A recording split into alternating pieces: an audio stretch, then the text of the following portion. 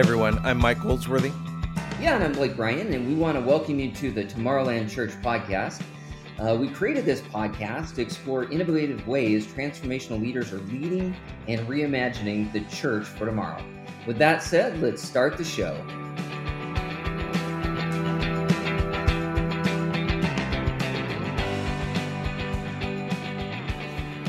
Hey everyone, welcome back to the Tomorrowland Church podcast. We are glad to have you here with us for our third episode. And of course, this is Mike Goldsworthy, joined here with Blake Ryan. Hey, Mike. Hi, Blake. How you doing, man? Good. You're looking really good today. Your beard you've got a good quarantine beard that our listeners can't see going right now. Thanks, brother. Thanks, man. I appreciate that. Yeah. It is looking pretty nice. If I do say so myself, you got a beard yourself, man. Not looking too shabby on that end. I do. Well, yeah. So you and I are out here in California, and we have had a shutdown on people cutting our hair and everything. And I mess up bad when I cut my own beard, so I just have the guy that cuts my hair do my beard. So I haven't seen him in a few months, so it's getting a little shaggy here. Yeah. If I didn't know any better, I'd think something was maybe living in it. I was one time doing some work with an organization that was out of state, and they asked me to send a picture to them so that they could have a face to go with me to the rest of their staff. Sure. And one guy looked at the picture, and I had a pretty gnarly beard going on at that time, and he goes, "He looks like he could cut down a tree just by staring at it." That's my favorite thing that's ever been said about me. And then he saw your body. He's like, never mind. Yeah, no, that's why I have to stare at it. Good point. Good times. Well, Blake, I thought before we got into this episode and we get to hear from, we've got a really, really great guest today. I'm really excited for everyone to get to hear from him. But before we get into that, I thought it might be fun for people to get to hear a little bit about how you and I originally met, because we have known each other for, 20 or more years, maybe. Yeah, I remember when we used to look fairly young, my friend. I don't have any pictures of that. I don't remember that, but we did look younger at some point in time. And I came to work as a youth pastor at a church plant that you were a part of. And I think that's how we first met, isn't it? Yeah, I was at Crossroads Christian Church as part of the worship team, and Mike Foster, who leads People of the Second Chance and some other things that he's doing at this point. He was also leading worship over at Crossroads, and he had been invited by Doug Love to come plant a little church plant in Fontana called Summit Church. And, he asked me as a drummer to come support him. And, I've had a heart for church planting, and, it was pretty local to us. And I said, hey, why not? So, that's what drew me over to Summit Church. And then that's where I met you, man. Yeah, that's fun. And I got to know your family during that time, who are just super sweet. You've got a really great family. And your brother was in the youth group when I was a youth pastor at the time. And that was just I have really fond memories for the most part of the times of showing up super early and loading out of the trailer, all of the equipment, setting up chairs, and this really a bonding experience. Yeah, it was a lot of fun. It was a lot of hard work, as anybody in church planning knows. For sure. And I remember, gosh, at the time, Fontana was really nothing, at least in that area that we were in. You know what I mean? It's grown quite a bit now. But it's just, it's amazing to look back. And funny enough, that's where I met my lovely wife, Kim Ryan, as she was brought over by a friend to help with children's ministry. And so, yeah, I mean, that's right, man, that's a very meaningful time in my life. And so just so thankful that I got to participate in that, got to connect with you, and be a part of that entire experience. That's so great. I think a part of why I wanted people to get to hear this is because you and I come out of such a different experiences in sort of church life, and from working at church plants to being a part of very, very large churches to working on the inside of churches to working with Plain Joe Studios, where we get to help churches of all kinds of different shapes, sizes, strategies, philosophies, doing all kinds of different things. And I love that we get to bring our kind of experience of variety of church engagement into that. And so it's been fun, just kind of tracking with you over the couple of decades, and the work that you're doing has been really fun to watch. Absolutely, man, and it's just been a joy. Like you said, just to see churches from different perspectives, whether it be from the inside out or the outside in. That's, I think, that's allowed us to grow our love for the church and just wanting to help the church in any way possible. So That's so good. Well, today we get to hear from um, a, a really great church leader who actually started his church as well. Dave Gibbons is the pastor of New Song Church out here in Southern California in Santa Ana. And I personally became aware of Dave maybe about 15 or so years ago. He's one of the guys that I was paying attention to because he truly has this like futurist orientation in a whole lot of ways. He doesn't fit the mold of typical pastors. I think you're going to get to hear that in the interview. I particularly started paying attention to him as he first began to talk about third culture and what it means to connect in a third culture, which he'll talk about a bit in our interview. But then he also shares about his time in Thailand and how that changed the trajectory of his church. And I was really drawn into the stuff that he was doing there, and I'm excited for people to get to hear a bit about that. yeah, he really is the man, the myth, the legend. Dave Gibbons, and I actually first met him when I was helping Tony Wood with Moment Church launch, and so we actually used their facility when it was in Costa Mesa in the evenings, which was just a special time for us. But we've had the pleasure of working with Dave directly and New Song. I know that Mel McGowan, our chief creative officer, worked with Dave on their new location in Santa Ana. For Plain Joe, it's really a lot of it is about this idea of redeeming sacred places. You know what I mean? And really that is the story of the Santa Ana location. And I know it was a massive change for the church culture of New Song to move to Costa Mesa, from Costa Mesa to Santa Ana. As you know, those are very, different locations, very different locations, where Costa Mesa is a little bit more affluent. And Santa Ana wouldn't be considered, affluent by any means. Much more of like what people might think of as a little bit more urban, a little bit more of a city. Correct. Yeah, absolutely. And so it was just it was fantastic, to see Mel walk with Dave and that, and us being able to support that transition. And I know that was a hard transition, but I know it was one that Dave was called for, and you can absolutely see the fruit from that. And so it's just it's a blessing to get that perspective, to look back and see, well, this this was a game changer, not only for his church but for him personally, and just to be a part of that was a blessing. It's great. Well, friends, I think you're really going to enjoy this interview that we have with Dave Gibbons. I can't wait for you to get to hear it, and so stay tuned.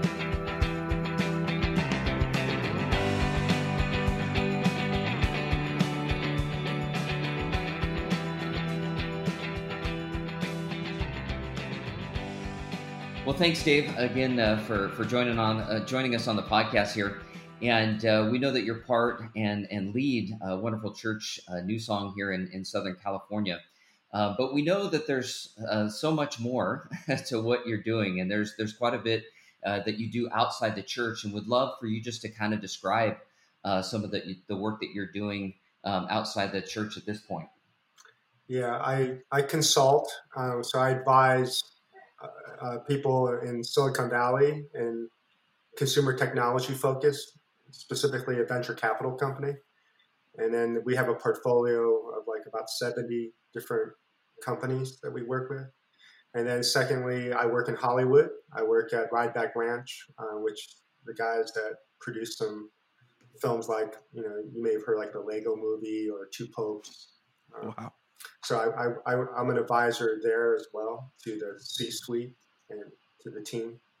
And so I work with them in terms of like culture executive leadership development, and partnerships, and then usually strategy about personal life, their company life, and maybe some of the external work that they do.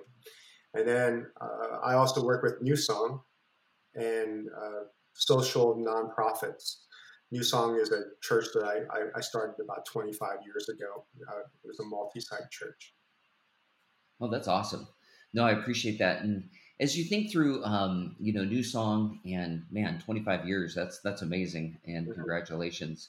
As you think of being a pastor at a local church, how has that helped kind of catalyze or maybe even hinder kind of your entrepreneurial bent, your vision to impact people?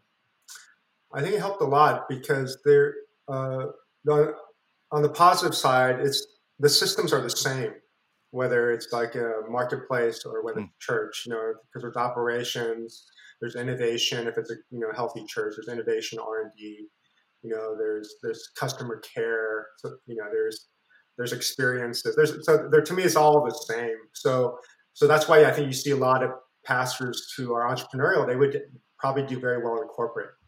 I think the uniqueness that I found that helps in the marketplace is what I call the spiritual intelligence piece, which the market really needs and is hungry for, but with non-religious language.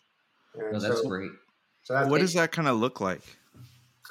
Well, spiritual intelligence has to deal more with significance, transcendence, meaning, and purpose. Okay. So it doesn't have to be centered around the ideas that we have typically within our own denomination or Christian network. No, that's great. Right. Yeah, and obviously people know of you. You're successful author. How has that impacted your ability to connect with people in the marketplace? Has that been helpful? Has that been kind of a hindrance? Getting to work with people that are more marketplace focused? I don't know if it helps. I think often it could be a greater hindrance if they know you're a typical evangelical pastor, especially within the American landscape of evangelicalism today, which has become very polarized because of the political persuasion that people have aligned themselves to. So I find it as a hindrance a lot of times just from a marketing or branding perspective. I think, and underneath it all, it's a help because, we do people work. We're all about people. And then the mystical spiritual energy that you would call, that we tap into, that we believe is true and authentic. So to me, there's so much positivity that we bring with spiritual intelligence and into the marketplace from the church. But I think it has to be relanguaged and also has to be done in a way that's non-manipulative and that's authentic and engaging. Dave, I would love to go a little bit back in your story before we kind of move forward. Mm-hmm. And I know you had been building a church that I think, if I remember right, was at one point one of the fastest growing churches in America. Mm-hmm. And you had maybe 10 or 15 years ago, you had sort of revelation, sort of an experience that it was this is not what I'm building is not what I want to be doing. It somehow was unfulfilling. And that led you, if I remember right, to Thailand, and you spent a year in Thailand. And I remember around that time, another mutual friend of ours, Keith Page, was doing some work with New Song while you were there. Can you describe sort of that shift that happened for you and how you began reimagining the church, and even what it was about going to Thailand, immersing yourself in a different culture and experience that gave you a new vision for what you were doing here? All right, man, that's a long story. That's 5 hours, man. oh, gosh, I'm sorry. And that was a long question too. No. So I'll give you the Reader's Digest or the quick summary of it. I don't even think people read Reader's Digest anymore. There was a set of questions that came, and to me, that it was very provocative, and it's something that I felt I heard, and again, I don't come from a charismatic background, but I heard these voices. One was at Anaheim Convention Center. We had 5,000 young people streaming into the center there for Easter services. Right before I went on stage, I heard a voice, is this it? And that it was my definition of success, because it was like our dream as a church planter or church leader, that you're seeing 28-year-olds pack out a place. So it's all about the next generation. And but it really kind of rocked me. I took it, I digested it, finished the service, everything went well, like, typically how you'd measure things in terms of numbers and energy, people getting involved, commitments, all that stuff. But something kind of bothered me. But I put it away because you're just busy. If you're an entrepreneur, you're building stuff, you're just running like crazy, trying to catch up. Yeah. You're building teams, you're meeting people, running organization, being creative, all that. And the next iteration for us in the evolution of NewSong was to get land. And the typical church planning language was don't find a box or don't get a box that's too small, because you're going to grow into that small box. Always try to get a bigger box, 5, 10, 15, 20 years down the road. So get as much land as you can. And so the land that we saw was like this primal piece off Jamboree and 5 in Southern Cal, which was right on off the Interstate 5 freeway. And so we would have visibility with all these cars going up and down 5. So it's obvious, like, that's it, man. That's the piece. And so we were about to get the land, going into escrow, when at the last second, the company that developed the land called us and said, you can't get it. I said, what are you talking about? We're about to go into escrow. They go, well, another company came in and offered $1 million more than whatever you would pay. Wow. And I said, who? They said, it's Kia Motor Company. And I said, man, these are my own Korean brothers and sisters. They're jacking me up, man. Yeah. And so it threw me for a loop, because we'd raised a ton of money. In fact, your studio that you guys work with, we drew up the plans. Mel McGowan helped us draw up these beautiful plans of the prodigal father, or the father receiving the prodigal. We had these buildings with arms going out. It was really crazy, like designs and stuff. It was really good. And suddenly, this whole ramping up to get the destination center, that was the focus. Be the destination center in the city, so everybody will come to you. In other words, create your own little Disneyland. And that way, you'll be the place that you'll be known for this. All of a sudden that's gone. I said, how am I going to do that? And already we were doing multi-services, multi-sites, global multi-sites, and I just started saying, I don't know how I'm going to do this. And so in my disappointment, I heard a couple more questions. And he says, I thought you said it wasn't about the building, but what happens inside the building. I said, dang it. That's right. Because Rick Warren had told us how to do like these campaign raises, Remember there's like these series of talks on how to raise capital? Yeah. Yep. So it was like $99. So I bought that. And then I go, dang it. And then I heard, well, maybe what's more important is what happens outside the building. And then this is the question that rocked me, that totally trashed my whole vision. Like, it was like, what would the church look like if it's not contained on a piece of land? Remember, this is 15 years ago. Yeah. It was all about getting the destination center. At some point, get the land. Everybody's going to come to it. I had no idea. And then I heard another question. What if you don't have to plant any more churches? What if the churches are already there? Again, so I'm just like, it's like someone's talking Martian. That's when I went to Thailand, and then everything, design principles came. And that's what I created eventually over the next 15 years. So when you started thinking, what if I don't have to plant churches anymore? What if it's already there? How did that start to even practically start to work itself out at NewSong?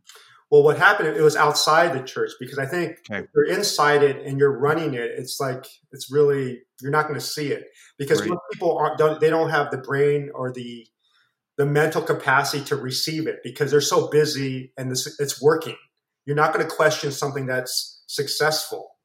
But I think what happened is two things. One was, when I came back, I started, I think, not because I wanted to, but it started a painful process because I told the church, I think I did this wrong. Oh. So I need to ask for your forgiveness. I think How did people respond to that? It was like you could hear a pin drop. Yeah. And then people started leaving because I basically said that I think if God were here, I think he'd probably plant a church in Santa Ana, which is like 10 minutes away. Because we got a lot of churches here in Orange County and Irvine, Newport Beach. I said, but this is where the gangs are. This is where the undocumented are, the people who are hurting. And I said, I think he'd go there. And that's when you could hear the pin drop and literally you could just feel like this shuffling of feet going out. I mean, they were sitting there being nice, but you could just feel people are, I'm out of here. Sure. And then, so I think pain was what kind of helped move it forward. And then secondly, the pain of dwindling numbers and then having to deal with the de-escalation of the economy, the economic side. And then that's when 2008 too. Remember, 2008 was horrible for everybody. So it just added the intensity of financial pressure. But it caused you to relook at everything, like the metrics, like how do we measure things? And then pastors' roles, like do you need a full-time worship leader? If they're not building teams, do they need 40, 50 hours and do they want to be focused just only on Christian genre music? So there's all these questions. Right. And then what happened is that these business leaders, they always felt like they could relate, I guess, to me. So they started calling me. So I started doing these one-on-one consults, and they said, "Man, Dave, this is really good." And then I started developing these products of how to assess, and then how to develop a person. And then I saw it worked in the marketplace, and then just kept on getting traction. Like, oh wow, this is what we would do. So when I was outside the church doing this, because when I tried it internally, it caused too much disruption. Because already it was disruptive enough to change a philosophical approach to engagement of the city. To add like these other pieces to it, it was just more, combustion. So I just had to create a separate entity to R&D it. So I started R&Ding it with these individual and their companies, and then I saw, wow, this works. And eventually, New Song started adopting it. We did some beta runs, and then it started growing within New Song. That's interesting. So really your model was rather than trying the new things in the church, it was trying the new things outside of the church. And then as you learned there, you then took those things and adapted them to what you were doing within the constructs of New Song Church. Yeah, because you'll find it like, again, if you're guarded about the institution, you can't really have sometimes the speed necessary to deal with things. And so, whereas if you're in an entrepreneurial Silicon Valley environment and the landscape has changed economically in 2008, people were looking for shifts. Whereas the church wasn't really looking for that because there was a successful model of the mega church and multi-siting and church planting. But from a marketplace mindset, man, things have totally changed. And so I was able to, I think, just kind of roll with it and create product that would work. Okay. So let me ask you this, because you haven't talked about, you started an organization called, is it called Zealots? Is that how you pronounce it as well? Yeah, now it's called X. We moved from Zealots to X. Okay, so it's called X. And so you have it's just real obvious already. You have all of these ideas constantly swirling. You're thinking about things future. You are experimenting with stuff outside of the church. You're connecting with all kinds of different leaders and stuff. Do you have any kinds of intentional practices, rhythms, things that you do that help you to not be somebody who's just reacting to the present moment, but who is thinking future oriented, who is thinking beyond just what's happening and just consuming church culture, leadership ideas, that's what you're supposed to do, but that you kind of what is it that you're doing that's allowing you to blow up these boxes and to let that be a constant part of who you are? I think there's two macro things one has to consider. One is your mindset, and the secondarily is your movements. Otherwise, like your practical rhythms that you establish. But I think if you don't have the mindset, you're not going to be able to go there. For example, we embrace a concept called third culture. Mm-hmm. And I say third culture is the mindset and will to love, learn, and serve in any culture, even in the midst of pain and discomfort. So it's having that mindset, the mindset and will to love, learn, and serve in any culture, even in the midst of pain and discomfort. So that loving is really the requirement is listening, and you're learning. There's like a respect that someone else knows more than you. Whereas I think from church leadership perspective, we think sometimes, when we got it, this is how you do it, it's successful, when really the whole game has changed. So I think churches have no idea the shift that has already occurred, but it's going to continue to expand and grow. So I think mindset wise, you have to be in a learner framework, believing truly that someone knows more than you do. A lot of people know more than you do. And then also you have to go with a mindset that you're like a Martian, and then you're dropped into the planet Earth, and you have no idea about church planning. You know, it's just like a very humble, like act like you don't know. Yeah. And then just receive, and then be curious. Don't be defensive. Just stay very super curious. Trusting that you don't have the right tools, language necessary probably for the next iteration. So you have to just believe that you don't, even though you don't really believe it, you have to act like it. And then I would say movement wise, in terms of some practices that help is number one, be with people and cultures that are vastly different than what you're used to. So typically, like for example, churches think they're being multi-ethnic and cross-cultural because they hire someone of a different color, and then that one color represents that whole race. You know, it's kind of ridiculous. And then because that color that you hired may actually still be white in suburban culture, right? So to me, but suddenly we saw the problem by hiring that color, and I said, no, it's color and culture. You know, it's a both and. So I would say there needs to be an intentional development of relationship and authority and power given to these leaders that are on the outskirts of your siloed culture. Yes. If you don't do that, it's like even in this program, if you only talk to people from white, suburban, evangelical churches, you're in trouble. You can't really talk about the future. You're talking about the future of this silo, which is going to be very narrow. You have to go into a black church. You have to go to Africa, Cape Town, see what's going on in Cape Town. You got to go to Sao Paulo and see the youth movements going on there. You need to go to Asia, and talk to these people on the frontier of technological advances and economic advances that America's right now behind on a lot of these areas. Yeah. So I would say that's the rhythm of intentional relationship with cultures and people vastly different than what you're used to. In fact, you're uncomfortable.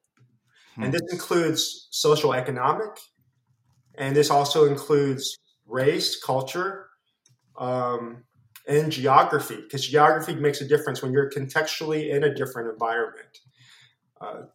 So I would say that's a big one. And then I would say with that, you need to read outside of your normal persuasions.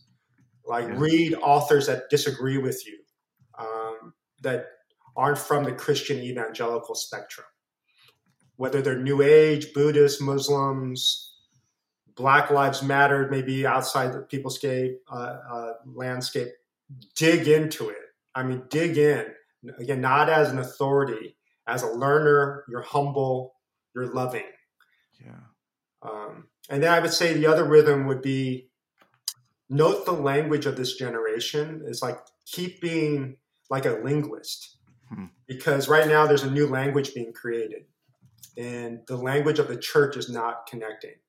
It sounds like a sales opportunity. It's very sales and very business, which is not bad. All those are part of any growing organization, but that's how we lead. We're going to be nice to people so that they can come to church. This generation picks that up right away. And so they're manipulated. And so the other thing I think the church has to deal with, if they're going to be innovative, is they really have to deal with the core real issues of our day, which is sexuality and race. If we don't honestly deal with those two things, no one's going to listen. you're written off. That's so good. That's so good. Thank you, Dave. Yeah, that's super helpful. And Dave, I just wanted to follow up, on that. When you talk about kind of this R&D, right? This hub for innovation that you use to then see what works and doesn't work, and then you implement it into the church for those things that work. A lot of people think of R&D as really problem solving, right? They see something, and the R&D is there to try to figure out how to solve that problem and get there. And you mentioned a few, just previously, but as we start thinking of the church of the future in 20 years, from now, what are in your mind the biggest things hindering the church from getting there, and not just getting there, but being successful? Because the church, I think you would agree, has probably lost its place a little bit in culture. It's probably an organization that follows culture, but it doesn't set culture like it used to at one time. So what do you think are the kind of the biggest hindrances to the church in 20 years? It's culture. It's the culture that we've created and the alliances that we have. For example, I think a lot of our Christianity is aligned to a political party. Hmm. And then if you take it a little bit deeper, it's the alliances are based more upon singular issues that are important to our community. It could be pro-life, it could be Supreme Court justices, and so culturally, we've aligned with certain types of voices and powers at the sacrifice of maybe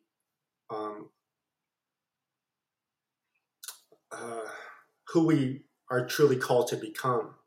And so there's a disparity. There's this huge gap, I think, from a world perspective. You say this, but you do this. And so what we've done philosophically is we believe the end justifies the means. And so, we'll put up with this leader because we get this. And so it's an exchange. But then when it came to the other party, when they had moral issues, man, we were all on top of that. So I think the world just sees that. So I think there's a hypocrisy culturally that we have to be honest with. And I don't think people are. And they excuse it, and they cater to power at the sacrifice of losing what we would call our witness, or even our authenticity, our integrity as a people and community. And if you lose that, you're not trusted. So the Christian institution is not trusted because you're talking out of both sides of your mouth. Because they saw what you did before with the other leaders, and look what you're doing now. And you're not. And then the second thing is you're quiet. You're quiet. You're not saying anything. You're talking about peripheral things. You're not talking about the things that really matter to us. And if you do, that's all you're doing. You're talking. So that's the other thing is, you know how to talk, but you're just doing it because that's your game. You're paid to talk. Yeah. You have no authority because you're not in the streets with me. Yeah. You don't know my pain. No, that's good. How for those listening, and that being the challenge, sitting in front of the church, how have you been able to kind of implement some things, in the local body to start, even with your own church, heading in the direction that you see? Well, here's the reality. I don't think most churches are going to intentionally do this. I think it's going to happen because of severe pain. Gotcha. I was listening to Parker Palmer 20 years ago, and he said most people don't choose spiritual disciplines. He says 10% of the people do. 90% of them have to go through some type of pain before they institute disciplines. And I feel, unfortunately, that's what's going to happen to the church. I feel the listeners will feel the impetus to go this deep and hard because it's successful right now.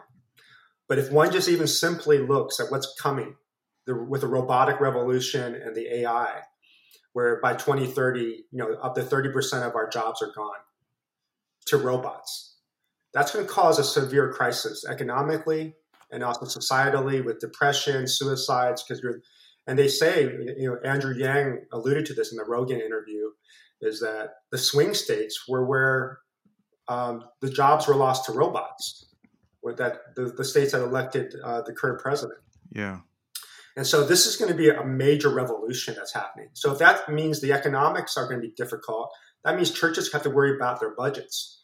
And they're already indebted because of the land and because of what we're putting into the land and buildings. It's not just buying it. You have to keep it up. And then you have to keep up with the programs that you think but what if you have pandemics, multiple pandemics? Right. And what if people actually like being at home more because they have more time? And they can invite friends to their house and watch you online. In fact, they don't have to watch you. Your sermon was good, but man, I caught this other guy accidentally, and he's even better. This music, man, this sucks. When man, I can just plug in this other music. Man, it's awesome. And so to me, it's like they don't realize that they're being awakened to a whole ton of resources. And so your church is not the main game anymore. Yeah. I really think there's going to be deconstruction of what we know into smaller customizable units. And then I think that the church has to be ready to create a leadership pipeline that's really about not the building of our personal vision for the city and the nation, but it's really about capturing the vision of these individuals in these smaller communities. How do we support that? So the whole pipeline, we would call it discipleship in the church. In the secular marketplace, you call it human development or leadership development. That is the magic. That one has to focus more upon what we call the operating system, which includes culture, leadership processes, values, beliefs, vision. You have to focus on that and then focus it upon a model that is not simply an in-person model because it's inefficient. Because even from a practical counseling perspective, we work with technology where if you answer some questions, we have some solutions already for you that a counselor would say to you. And it's going to be a ton cheaper. This is free. Yeah. So why isn't that going to happen with pastoral work? Right. So there are women and men like you who are challenging some of those systems, that are seeing like the systems of the church as like trying to be ahead of the game, recognizing like things are changing. And while you feel successful right now, that's not going to be the reality 5 years from now, maybe even less than that with all that's happening right now. Yeah. Oh yeah, go ahead. Sorry. Well, I was going to say, one of the things that I'm experiencing are those kinds of leaders don't fit in the church oftentimes. And even like, as we're talking right now, a friend of mine, good friend of mine, actually, who leads a large church is, an email's going out to his church that he's resigning. He's essentially being pushed out of his church for challenging some of those systems, for speaking up about racism, for, questioning the way that church is happening and trying to push the church forward. So while there are some places where people will want to preserve those systems, there are people who are pushing against it, and they're being pushed out of that system. What would you say to like my friend as he's trying to figure out like how do I move forward as a person who's trying to challenge those systems and the system is rejecting me? What do I do now? Yeah. Well, first I would just acknowledge the pain of that. It's really painful and it's confusing and you feel betrayed. So I think one has to guard against cynicism and betrayal. Because people just are like children. They're just responding to what they know. So one has to forgive, and keep that spirit as best you can. It's really hard. And trust me, because I had the bitter spirit for a long time. Right. I had to work through it. But once you get past that, you have to look at what's available.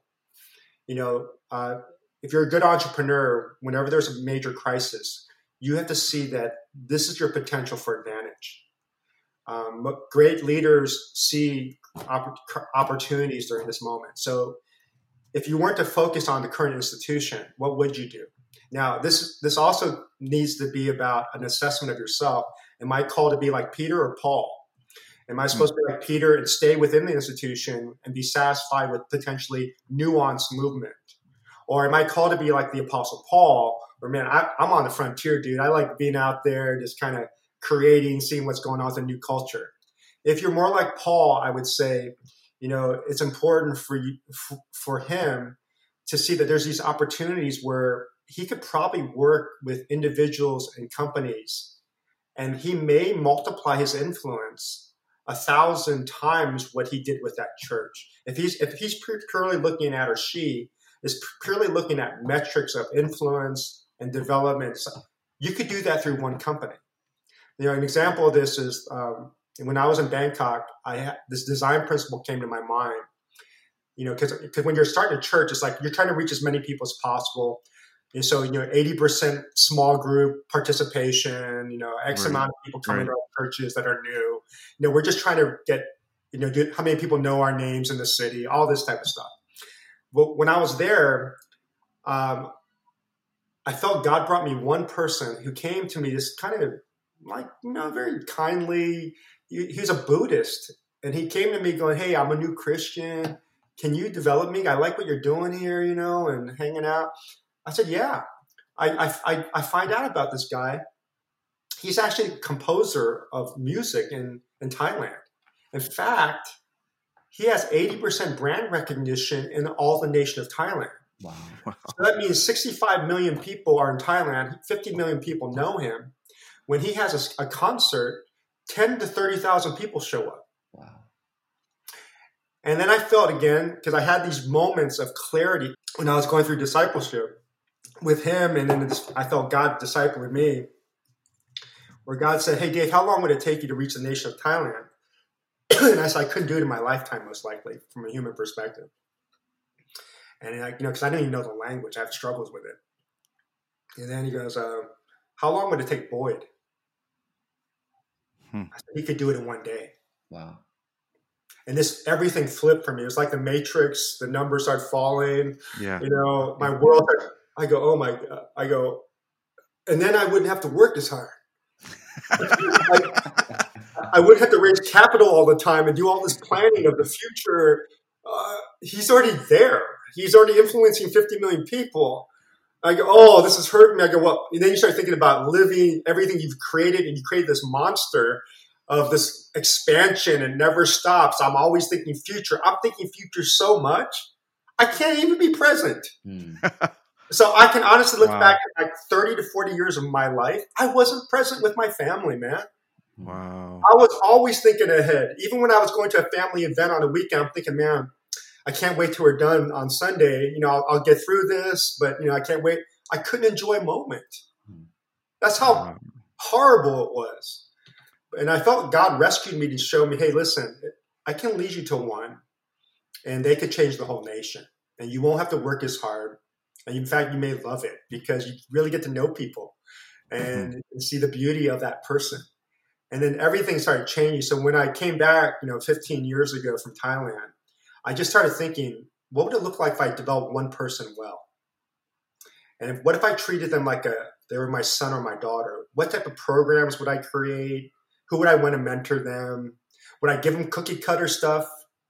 Or would I really listen to them and understand them, assess them like I do these leaders who are paying me a lot of money to do these assessments? Would I go that deep to know them? And then would I customize their journey of development so that they would accelerate into their destiny? Whether they're Christians or not, as a parent, would I just purely love them? So everything I started doing revolved around those design principles. If this is my son or daughter, and if this is one leader, how would I want them to be equipped? What competencies should they have? What would I create? Culturally, institutionally. That's really beautiful. Dave, I love this. And I think that's a good note for us to close out on, the idea of creating the future by being fully present, and by being fully present with one person. And gosh, you have said so many things that are so challenging and thought-provoking. And I think I'm going to be sitting with this for a while. I'm really grateful for your time today. Thank you so much for making the time. Thanks, Mark. Thanks, Blake. It's good being with you. Thanks, Dave. Appreciate it.